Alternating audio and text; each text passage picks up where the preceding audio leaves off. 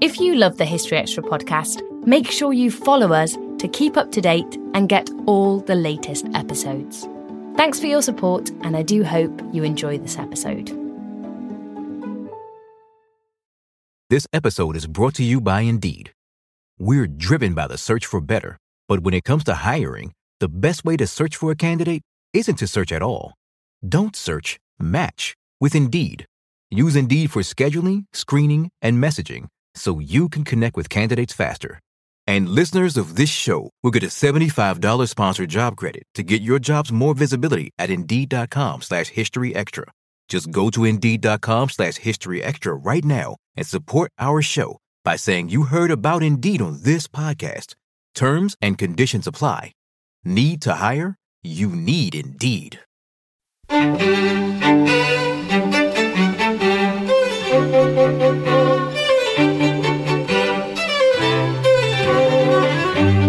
Hello and welcome to the History Extra podcast from BBC History Magazine, Britain's best-selling history magazine.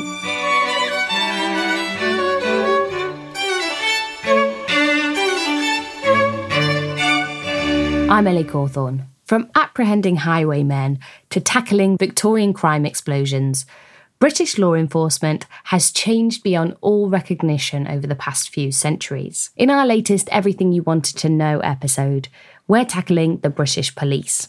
Our production editor, Spencer Mizzen, put your questions on the subject to Chris Williams, senior lecturer in history at the Open University and author of Police Control Systems in Britain, 1775 to 1975. Chris, we're here to talk about the history of the British police. Now, I wanted to start the interview by rewinding the clock to the days before Bobbies walked the beat. The Lollies Exo on Instagram wants to know, how difficult was it to catch criminals before the establishment of a police force in Britain? So I guess the question here is, what did police enforcement in Britain look like before the advent of a professional force? Well, the first thing is to think about the fact that we've still not yet got one force. We've got in England and Wales, 44 kind of which together produce a service. So British policing is quite fragmented compared to, say, French policing. On the other hand, compared to American policing, it's pretty coherent. But in the 18th century, policing looked a lot more like American policing does now, in that you don't really have this idea of lots of police forces. It's a local government function. And so towns and cities would control their police forces or little areas within towns and cities. Particularly, there's no London-wide police force. The City of London itself has quite a good level of police structures. It's probably the most heavily policed part of Great Britain in, say, around 1750, 1760. And you've got pockets of quite sort of heavily policed areas, and you've got kind of under-policed areas. On the other hand, of course, our idea of under-policed is we're sort of thinking there should be a police force out there that can respond to calls for crime. But in 1750, there wasn't really that expectation. Your police constable was, in rural areas, a local guy who could read, because that was an important part of the job.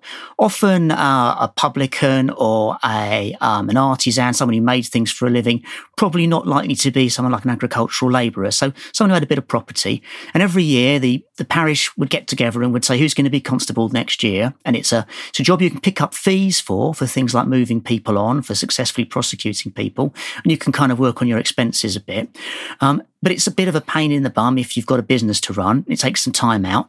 So what would normally happen in your average sort of medium-sized parish in England or Wales, things are always a little bit different in Scotland, and I'll come to that later. Every year, someone's going to volunteer to be the constable when it's Buggins' turn. Often places by about 1750, 1760, the same guy would get the hang of it and would begin to do it as more of a sort of semi-career, as a job on the side. So although in theory it was what was known as an amateur role, i.e. you're doing it for love, actually you're doing it for fees. And these people gradually began to sort of get better at it. And so they had powers, for example, if there was a robbery or a burglary, a serious crime called a felony, they could go into someone's house without a warrant in order to chase criminals. But normally, if they wanted to do anything, they'd have to go to the nearest magistrate, another amateur, this time a landowner, minor gentry, and say, I'd like a warrant, please, to arrest this person or to search this house. And so they've got the power to sort of be part of the kind of eyes and ears of the criminal justice system very locally in one particular parish. Now, it's different in towns and cities. In towns and cities, your guy who's doing it every year, well, he can make quite a lot more money at this. So he's more likely to make a career out of it. And sometimes the man who's nominally constable for a big urban parish, who's a sort of respectable businessman, will hire this guy who can do the job as an assistant. And the respectable businessman gets to go on the books as the constable, and he gets to have some of the fees, but mainly he's passing them on to the local man. Often, for example, a publican runs a pub, who's good at catching criminals and knows the law. So gradually the thing's professionalising, and you also get in the 18th century some guys who pretty much decide I can make money catching criminals, and so I'll do that. And one of the things you get in the early 18th century particularly is guys who think the best way to catch the criminal is to set the crime up yourself and collect the reward, because that's where the real money is. So there's this real sort of fading through from, you know, people who are doing it, who are in there to make sure the law is enforced, and people who are in there to make a lot of money by any means necessary. So the big difference then, 18th century, is it's complicated, it's local, and you've also got guys who are pretty badly paid, who are watchmen. Their job every night is just to stand there calling the hour of the watch, making sure there's nothing too violent happens throughout the night. These are kind of pretty lowly people, mainly, to be honest. They've not got the same power of arrest that a constable has. Often they're working for a constable who's like in a nice, cosy, warm office somewhere else in the town. Right, that takes us nicely on to my next question, which was submitted by Steve Hopkins, also on Instagram. He asked, how did the first professional police force come about? Now, so I was wondering if you can give us kind of a potted history of the advent of the first professional force or forces. How did they come into being, and were they the world's first? Well, this is one of their $1 million questions. It depends what you mean by first, professional, police and force. All of it can be problematised. The Met keep on claiming it's them, but that isn't actually true. If you look, I mean, well, we're talking about Britain, but it's really hard to untangle the histories of policing in Britain without looking at Ireland, where you've got much less democratic government, you've got much less legitimacy, and you've got people, it's been ruled essentially from London, a lot of the time via Dublin Castle. And so in 1786, Dublin gets a police force across the whole city that's patrolling all the time, it's uniformed. And this one's carrying guns because of the way that the nature of British authority in Ireland, it requires them to do so.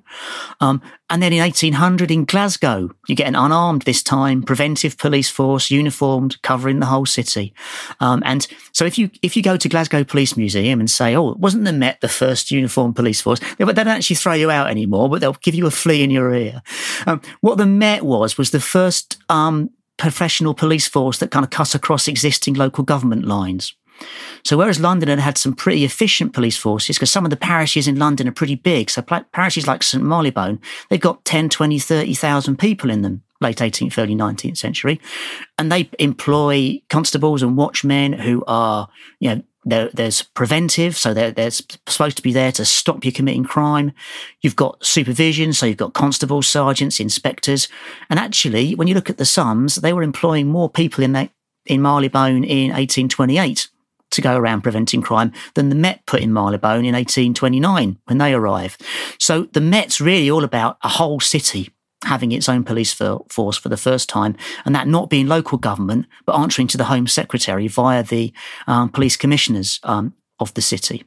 So that's the big difference. So things like uniforms, things like the idea of prevention, and also the thing about being habitually unarmed, which is kind of what your amateur constables were as well. But that isn't the case for what's going on in Ireland. You know, all these kind of come together at different points. And so the Met kind of gets the credit for this, but a lot of cities around Britain are also doing similar kind of things at about the same time. And so it's complicated, is the answer to that question. Who was the main driving force behind the advent of these forces? Is there one particular figure we can pin this on? You can't quite pin it all on Robert Peel, but he's the guy who is the Home Secretary.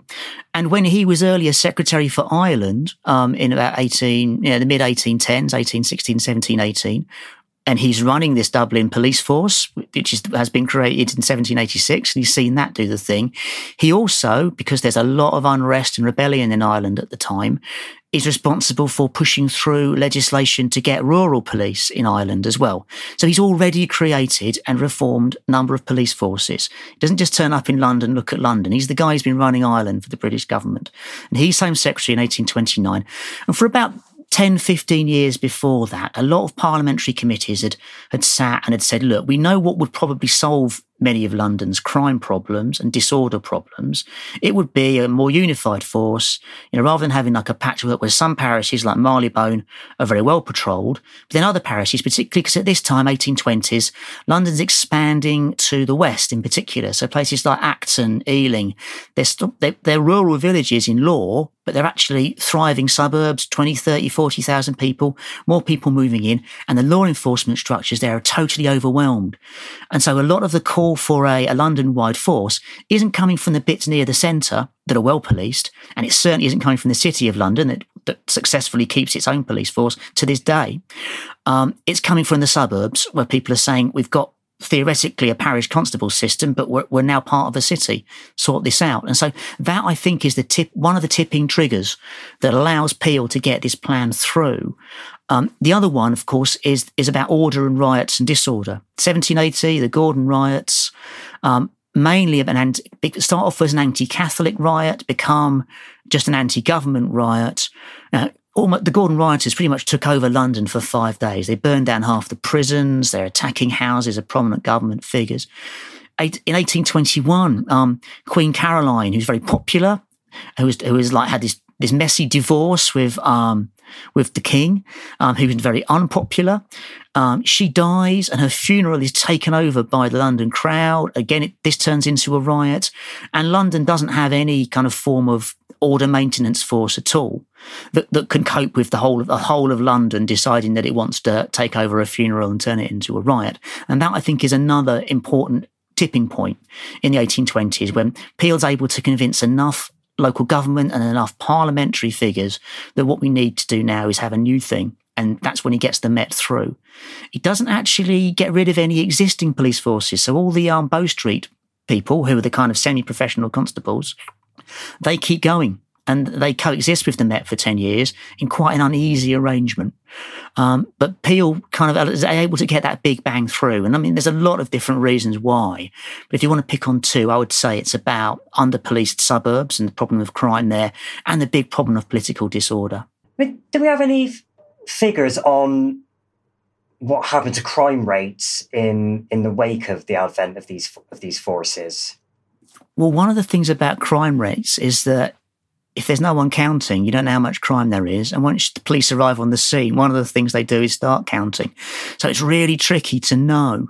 And the big crimes, the crimes of like highway robbery, had almost already gone. I mean, the British criminal justice system in the early 19th century, so around about 1790 and about 1815, they put a lot of attention into catching highwaymen, and the old police force can do that quite well. Old police, they can chase them, they can find them, they can get them prosecuted, and they can get them executed. Then British criminals kind of become, they respond to this, and they do more. They turn to do more but less lucrative crimes, and the old police can't respond to that quite so well. Whereas the new police, which is just sort of more of a everyday low level, keeping an eye on people, do seem to be able to respond to that a bit better. At least that's the theory. But there isn't any systematic collection of what crimes are committed until 1856. And it comes in at the same time as, for the first time ever, every local authority is obliged to create a police force. So it's really difficult to know. And police also are able to kind of not necessarily manipulate, but there's a long tradition of, if you're a police force who's been measured by a clear-up rate, then that gives you an incentive to not record certain forms of crime if you can possibly avoid it, because then your clear-up rate goes up. And there's a long history of this, which really, the Home Office never really cracked that problem until the 1980s, 1990s, when they started funding the British Crime Survey, which is now the Crime Survey of England and Wales, which solves the problem by just asking 40,000 randomly selected people, have you been a victim of crime? And that works for quite a lot of crimes. And you can then measure that against how much crime is getting through the police recording systems and start leaning on police forces to do better, which I think by now has in fact happened. So counting crime is always a really kind of slippery figure, basically. Okay, HXSam4 on social media wants to know, how tough was training for the police in the Victorian era? So what did it take to become a police officer in those early days? And from what sections of society were early police officers most often recruited? Training was very tough because there wasn't any. Right, okay. In early days of the Met, you're essentially you're put in a room with your instructions, asked to memorise them, and then sent out the next night for a fortnight with someone else, and then on your own. So you learned on the job then, basically. You learn nearly all of it. By the end of Victoria's reign, by the 1880s, 1890s, it's gone a little bit better in that you're spending you're often in many places, but not everywhere. You're spending a fortnight in a classroom being talked at by an inspector. And again, you're being asked to memorise your rule book, which has got a lot bigger since 1829, 1837. And then you're sent out as a probationer. But actually, it's very much a state of if someone's willing to do the job, if they can read or write, if they're healthy and fit, and if they're tall, then they're pretty much in. And then it's whether or not they last becomes the important thing about whether they make their career as a police officer or not. In terms of the people, being a police officer was a very difficult, quite dangerous job in an era in the early 19th century where a lot of jobs are difficult and dangerous. What it was, which a lot of other jobs weren't, was secure. So if you could just keep on doing it, you keep on getting paid. Whereas if you are working in nearly any other sector, with the possible exception of the army, when demand went down for whatever it was you were doing, well, that was it. There's no unemployment insurance. The poor law will give you food. So as long as you go back to the parish you're from, you're not going to starve to death. But apart from that, there isn't the kind of safety net that we've had, since the 1920s, 1930s, 1940s. So the attraction of being a police officer is that it's a secure job. And by the end of the century, you'll get a pension as well. You'll definitely get a pension. And in the mid-century, if you keep your nose clean, you'll get a pension. And again, it's one of the first working class occupations to carry a pension. So it's got security going for it, but it's also very boring. It's often quite dangerous. And it's something that a lot of people take up, a job as a police officer for a few weeks, a few months, particularly people who've just moved into the big city. Then they can kind of make some contacts and think, right, I'll jack this in and get something that's more lucrative, more interesting. Well, I'm not controlled all the time. I'm not controlled by, I've got to wear a uniform. I'm not. The other thing, of course, way up until the 20th century, if a police officer wants to get married, his superiors have to okay the person they're going to marry. They've got to register their address. It's a highly controlled life. It suits some people, but a lot of people, they try it for a bit, decide they don't like it, and out they go. Okay, now this is a really popular question among internet searches, and that is, why didn't Britain's policemen and women carry guns? MFHQ also on Instagram asks, how did police arms change from swords and guns to the more defensive truncheons? Well, they start off unarmed with firearms. I mean, if you think about it, an early 19th century firearm is actually something you've got to take out and think about and load. You can't really carry it around loaded with any degree of safety. It's not a late 19th century firearm where you can carry it around in your pocket, take it out and use it. It's actually something that takes a bit of skill to use. And basically your everyday constable isn't trusted with that. Your kind of thief takers like Bow Street runners might occasionally have carried them, but would generally, it's often more trouble than it's worth. So they start off armed with a truncheon, but also with a cutlass often. So places like Birmingham, their police force comes in the 1840s, particularly to fight Chartists, the radicals who wanted the vote. And their standard equipment is a cutlass. So that's a sword, a short sword, the kind of sword you could use without a great deal of skill. It was a sort of standard Navy boarding weapon.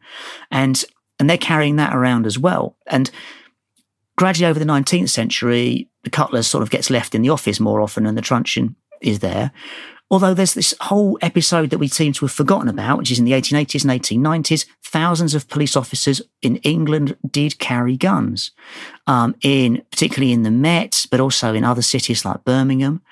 There's a spate of burglaries. The 1880s, 1890s, the first time cheap pistols become available. You can walk into any shop. There's no firearms law at all until after the First World War. You can walk into a shop, anyone can, and buy a pistol.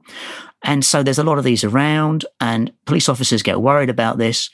And so they demand the right to carry guns, and they're their bosses say, yeah, okay, you can carry guns. And so a lot of police forces, including the Met, not for the city centre beats, but for the kind of the lonely suburb beats, say, yeah, and you can carry a pistol as well. So British police have been armed, and obviously some British police still are armed. There's always been a point at which some British police are armed and some aren't, but most aren't, and that's kind of not really changed. What has changed is the sort of degree of formality about who's armed and who isn't. So much of it is to do with an arms race with the public. And so when there's a lot of firearms around, police feel they need more firearms. I mean, of course, right now, there are actually very few firearms around. And at the moment, if you look at other unarmed forces, for example, of which there are about maybe 3 or 4, they're all living in societies where there's not a great deal of firearms around, with the exception of New Zealand. But also, they're all not completely unarmed. They all have more or less. Some officers are armed and some aren't. So the Bobby on the beat might be unarmed, but that doesn't mean that British police aren't, because they are. So would you argue to an extent then that countries where the police do carry arms, that is proved counterproductive? I'm not sure, although there's a really interesting social experiment did in fact happen, not in Britain, but in Ireland in the 1920s. In the Ireland after independence, one of the things the independence movement had done was to fight the Royal Irish Constabulary, which was the one that was controlled from Dublin Castle. And so the Irish independence fighters decided they would create their own unarmed police force. And despite the fact that Ireland had just fought quite a bloody civil war, it was awash with guns from both sides, they decided that they would create a police force called the Garda Síochána, the Civil Guard, whose members would not carry guns. Now, that all sounds very nice, but of course they also had a special branch, the political force, who very much did carry guns and were continuing the civil war against the Republicans. And so, but nevertheless, if you look at the everyday patrolling and legitimacy thing that happened in Ireland between 1920, patrolled by an armed police force, up through to the 1930s, largely by a disarmed police force. And so there are points when it's possible to disarm your police, even at times of great political contention, and when there's a lot of guns around in society. But that was a specific time, and it was about the creation of a new post-imperial Irish state, which also had some things about it that, we would look at now and think, well, were pretty awful, as well as this unarmed police force. But it's possible to do that. I think, so what I'm trying to say, I suppose, the answer to your question about, is it a mistake to have armed police? It's one of those, it's more complicated than that. And it's not just about, your police carrying guns. It's about what else is going on in society, and what else is your police force doing. Right. Praskilag on Instagram wants to know, where do the nicknames of Bobby and Copper come from? Now, Bobby, I assume, comes from Robert Peel. Would I be right in saying that? That's right. Bobby, also Peeler, comes from Robert Peel himself. Copper is more interesting in that no one quite definitely knows where it's from. It's used from the 1840s in the UK. We've got examples of it as a copper, referring to a police officer in London. We think that it comes from the verb to cop, as in to take, as in like cop a feel, or I've copped, copping something, to take something or to get something. In that a police officer is the one who takes, i.e. arrests people. So he's been copped by the coppers. That's probably that particular derivation. Still to come on the History Extra podcast. There's a rumour that the great train robbers have got military equipment, and so they're going to be busting out those of them who are being kept on remand in Leicester prison. And so the army is called in, which doesn't normally happen. So I think in terms of like a national panic, in which no one quite, as it turns out, the great train robbers did make quite a lot of mistakes. Hardly any of them got away with it. This episode is brought to you by Indeed. We're driven by the search for better. But when it comes to hiring, the best way to search for a candidate isn't to search at all. Don't search, match with Indeed. Use Indeed for scheduling, screening, and messaging so you can connect with candidates faster. And listeners of this show will get a $75 sponsored job credit to get your jobs more visibility at Indeed.com/historyextra. Just go to Indeed.com/History Extra right now and support our show by saying you heard about Indeed on this podcast. Terms and conditions apply. Need to hire? You need Indeed. We don't always realise just how much our negative thoughts and experiences stick with us and weigh us down. You may find your brain constantly running through a highlight reel of bad moments. That comment your friend made last week that hurt your feelings. That frustrating thing your mum does, or that silly thing you said in a meeting. Maybe it's time to get it all off your chest, whether it's a tiny annoyance or something much bigger. Talking about it can give you some relief and lead you to a potential solution. That's where therapy comes in. It's a safe space to share whatever's weighing you down and learn to process it, so your internal highlight reel can focus on the good stuff. And BetterHelp offers affordable online therapy on a schedule that works for you. Connect with a licensed therapist by text, phone, or video call. Start the process in minutes and switch therapists anytime. Let it out with BetterHelp. Visit betterhelp.com/historyextra today to get 10% off your first month. That's BetterHelp, HELP.com/historyextra. And I see E. Healy on Instagram also asks, when were women first allowed in the force?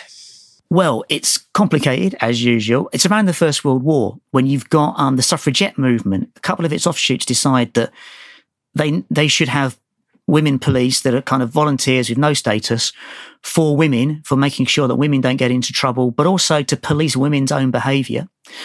And when the First World War happens, suddenly there's this massive movement of peoples in the army and munitions factories. In the army, lots of young men. Munitions factories, lots and lots of young women. I mean, the one in Gretna has got like 40,000 young women working in it. And so the state obviously is turning to anywhere it can find help. And so the suffragette organisations say, well, we can use our kind of voluntary police forces as proper police if you give them the power of arrest. So the first woman who's signed up as a constable, now, a few women, I mentioned earlier, you've got old-style constables, rural constables. We've got instances in the 17th, 18th centuries of women serving as constables. Nothing much in the 19th century, but we're still looking. But the first woman in the 20th century who signed up as a constable in a uniformed police force is in Grantham. And that's early 1915. And Grantham is near a lot of military camps. It's got a lot of munitions industry. And the local police force say, well, we want to kind of, basically it's keeping the soldiers away from the local girls and vice versa is the thing that's worrying the authorities. Although a lot of the early suffragette police pioneers are actually thinking about protecting women from domestic violence, for example, as well. And so they decide, right, we'll sign up at least one woman and see how it works. And then it's Ministry of Munitions under Lloyd George. They also sign up women as police constables with powers of arrest to help police these massive munitions factories. After the First World War, at which point a lot of different police forces had kind of done this emergency measures, there's this kind of back to normal and let's cut all the public expenditure. And so a lot of the police forces say, we want to cut the women police officers out completely now. We'll stop using them. And there's a bit of a backlash against this, which successfully goes through Parliament. Eventually, so the Met keep on employing women, and certain other police forces do as well. But there's no central control over police in England, don't forget, for a long time. And of course, police are able legally to discriminate against women until 1975, which is the first time that anti-discrimination legislation comes in.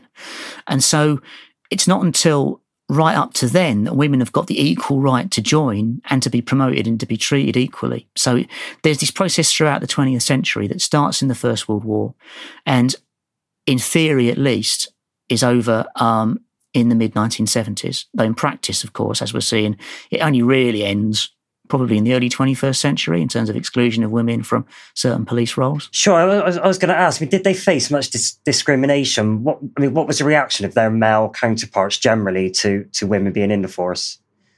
It's huge, and it's quite unpleasant to go down and look through. If you look, particularly look at the 1960s, look at the cartoons in Police Review, and it's just cringy. Basically, there's a massive amount of antipathy, which reflects at the time, like obviously, antipathy to women in wider society, and there's a lot of resentment about women taking traditional male roles.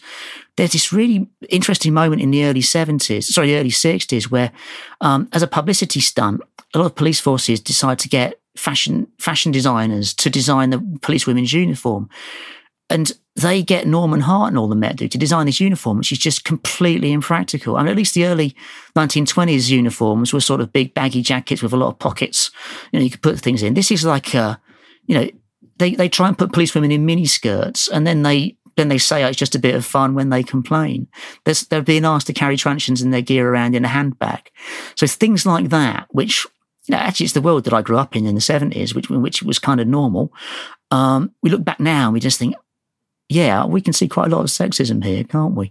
And what's going on in that period in the 50s and 60s is you've got there's a small group of police women under an inspector of constabulary called Dorothy Peto, who's basically kind of trying to defend their position locally and trying to sort of prevent police women from getting this kind of level of harassment and this level of kind of it's pretty much it's verbal abuse, and they're kind of working through to 1975 when the employment becomes equal. But in some respects, 1975 takes away this kind of some of the protections that women had, because they used to have kind of separate command chains, which would mean that there was a woman in the police force who was a senior officer who could kind of keep the male senior officers under control. And that then went with the integration in 75. So the kind of actual genuine equality, insofar as it's already arrived, if anything, takes a bit of a step back in the 70s and 80s as well. So it's not a particularly edifying story, I'm afraid. Right, Chris, I'm going to run 3 quick-fire questions past you before we move on to meet your questions later. The first one is from Juliet Nola, who asks, have police always wore a uniform, and why is it blue? Not always blue. I mean, so for example, I mentioned everything's local in the 19th century. So Staffordshire set up, and they take the Irish example of a dark green uniform. Scottish uniforms were more likely to be black, and it was from Scotland that we get the flat cap. Essentially, it's a sort of civilian version of military dress. And if you look at police uniforms over the years, they look like military uniforms, but blue is a colour that doesn't really get used very much by the army. Of course, it does get used by the Navy and the RAF. So that becomes a sort of a way of having someone who dresses like a soldier, but is not a soldier. And that's probably the easiest short answer I could give you. And here's one from somebody called Sis1, who wants to know, when were police boxes introduced and what were their original purpose? Oh, that's a really interesting long question. And if any of you can get hold of a book by a guy called Jack Bunker about the rise and fall of the police box, it's great. Check that one out. Shorter, they're introduced in the 1890s, various different places, as ways that members of the public can contact the police, because people, particularly rich people, are worried about getting burgled, and they've got telephones, and they ask the right to call the police from their own houses. But at this point, there's no kind of 999 system, and so if you look at London, the superintendents will meet up and say, if we have this, we'll be completely overwhelmed by calls. We don't want this to happen. We'll give them like a police box in the areas where they're most worried and call out loudest, and they can phone from there. Then, though, after the First World War, I'm starting off in Sunderland in 1923. There's a whole other system of police boxes turns up, in which basically each box is a mini police station. It's a way of keeping track of lots of constables to make sure they're on time on their beats all the time. Sunderland saves a lot of money, because they're trying to save money in the 20s, by setting off its 5 police stations across different bits of the city, keeps the big headquarters and says to the constables, now when you're booking on your shift, you book on in the police box, you phone your sergeant up to say you're there, you will then kind of go do your beat, and every 45 minutes or every hour you'll nip into a police box, not necessarily your own, to phone in and say, yep, I'm here now, and your sergeant will tick a box to say, yep, he's still doing his job. And that was basically a money-saving measure. It's also a way of getting hold of reaching constables. Pre-radios, if you're constable, you want your constable to respond to something, what you do is you would then put the light on the TARDIS, and when he came round the corner, he would see it, and he would know that he had to unlock the phone and ring in to say, what do you want me to do? So it's a way of getting hold of police constables on the beat, but it's also a way of saving money. The last one gets taken out in the early 1980s because there was a bit of London that was a flat spot for radio reception, so they kept a police box in. And there's still lots of them lying around. It's always good to go around spotting them. This is a bit of a hobby of mine, as you might. Edinburgh's got some really good ones. So if you're in Edinburgh, go around spotting the police boxes. Yeah, next time I'm out there, I'll have a look. Yeah. And final quick-fire question: when did police start to go undercover? I mean, is that something they've always done, or is it something? It's something they've always done, and they've always not wanted to talk about. So even in the early days of the Met, which is theoretically a uniformed force, they are obviously sending out people in plain clothes to catch criminals or miscreants, and they're not really talking about it later when this happens. So they're very much in favour of being seen as a uniformed force, but also, sending people undercover when necessary. Cool. Now, this question I suspect is going to be quite tough to answer, but I'm going to run it past you anyway. Historically, which case or cases would you say did most to shape or influence the evolution of the British police force? Oh, yeah, you're right. That is another that's a $2 million question. I'm going to say, and this is probably going to get a lot of people saying, what about Jack the Ripper? Peter Sutcliffe. The hunt for Peter Sutcliffe, known as the Yorkshire Ripper, in the 1970s, was carried out with varying degrees of competence by a lot of different police forces across the whole north of England. And one of the things that it showed up was that detectives using different systems, they were recording things in different ways, and they created this massive information that they couldn't actually trawl. They had information overload. In fact, they had collected enough information to realise it was Sutcliffe, but because it had been this huge, sprawling investigation with hundreds of people, they didn't have the admin skills to work that one out, to put two and two together. And eventually he's arrested in Sheffield at random. And the investigation had literally nothing to do with the fact that he was caught. So what happens then is that the Home Office puts in something which they pick the acronym HOLMES for. The Home Office Large Major. It's essentially they backfill this acronym. They have to have it lying around this, which is a computer system, but it's mainly a how-to-do detection system, and it's a way of unifying and essentially nationalising the process. So any murder investigation since then, has been not a brilliant detective walks in and uses her intuition. Instead, it's, okay, here's a list of people you've got to talk to. This is how we're going to record their statements. This is how we're going to compare, how we're going to eliminate, boom, boom, boom. So that, probably of any one crime, that has shaped the way that murder has been investigated in England and Wales for the last 40 years. And actually, if you look at the clear-up rate for murder, it's incredibly high. The British police have, in the last 40 years, been incredibly good at throwing resources at every murder. And I mean, some forces have got like 99% clear-up rates. Now, another question we've had in is, who would you rate as the most wanted criminal since records began? I mean, would that be the Yorkshire Ripper, or can you think of alternatives? It's difficult to work out if you're sort of measuring how you're measuring it in terms of effort, in terms of like whether or not procedures were sort of thrown up in the air. To be honest, I'm going to put in one there. This isn't something that's got a definite answer, but the great train robbers, actually, 1960s, there was a lot of fear and panic about how well organised and how large scale that particular robbery was. And so the hunt for them involved a lot of forces just dropping everything and looking for them. It also involved some sort of pretty much panic measures, actually. I mean, locally to me in Leicester, there's a rumour that the great train robbers have got military equipment, and so they're going to be busting out those of them who are being kept on remand in Leicester prison. And so the army is called in, which doesn't normally happen. So I think in terms of like a national panic in which no one quite, as it turns out, the great train robbers did make quite a lot of mistakes. Hardly any of them got away with it. And in fact, I think now Briggs came back, didn't he? So none of them got away with it in the end. But at the time, it was seen as quite a uniquely frightening crime. And so the hunt for them sort of involved quite a lot of what can only be described as panic, I think. Now, you touched on this when you're talking about the Yorkshire Ripper case, but one question I wanted to ask you is, how has the role of the police officer changed over the past century? If you could outline sort of 2 or 3 examples of how it's been transformed in that time, what would they be? Radios.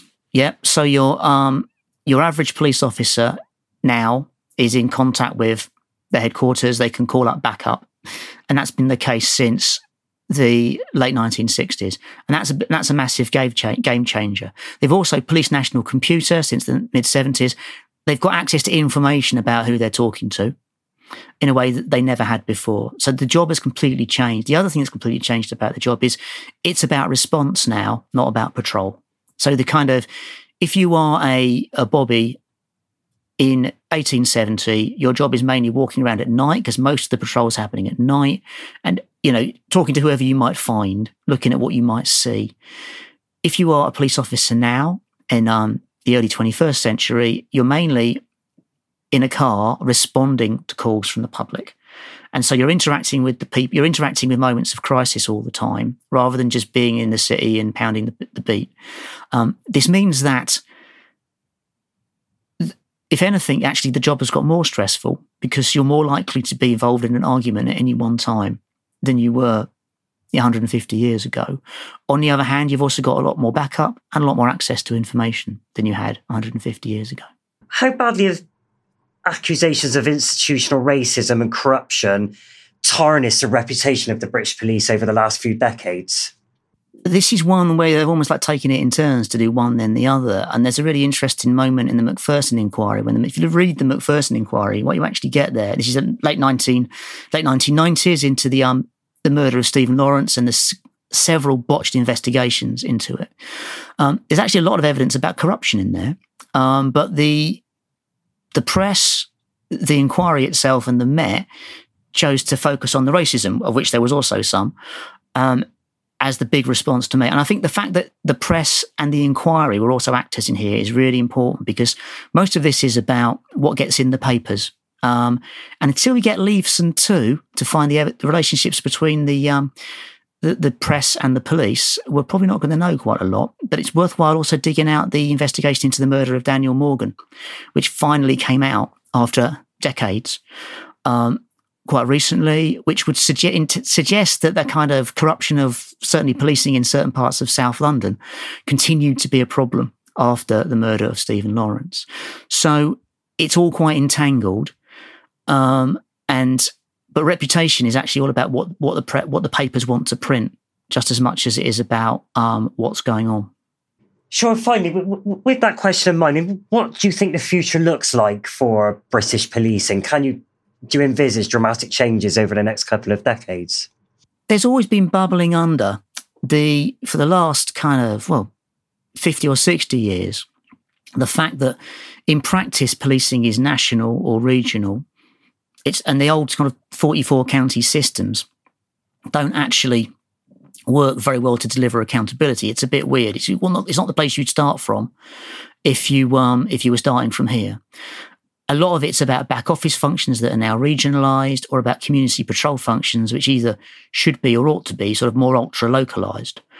And so if you look at what's gone on in Ireland with the creation of the PSNI or in Scotland with the creation of Police Scotland, we found this kind of finally a shift towards a larger force that's directly accountable to the government, but has accountability vehicles as well, particularly in Ireland. So it always strikes me that if there is a sort of big crisis of confidence in British policing any time in the next 15 years, and there'd have to be a crisis of confidence because the system only ever gets reformed when people think it might be broken, then the direction things might move in is towards a national or regional forces, or recognising that these things already exist. But on the other hand, in day-to-day encounters with police, what's written on the side of their cars might change, but how the encounter is going to work is unlikely to change very much. But, that's a kind of, I don't know, I'd give it like a 1 in 3 chance. As ever, it all depends on what happens with the rest of politics, which policing is intimately connected with. That was Chris Williams. His book, Police Control Systems in Britain, 1775 to 1975, is published by Manchester University Press. If you're interested in the history of crime and punishment, then we've got plenty more on our website, historyextra.com, with articles on everything from 1930s cat burglars and the British prison system to 6 notorious unsolved crimes. Thanks for listening. This podcast was produced by Ben Hewitt, Jack Bateman and Brittany Colley.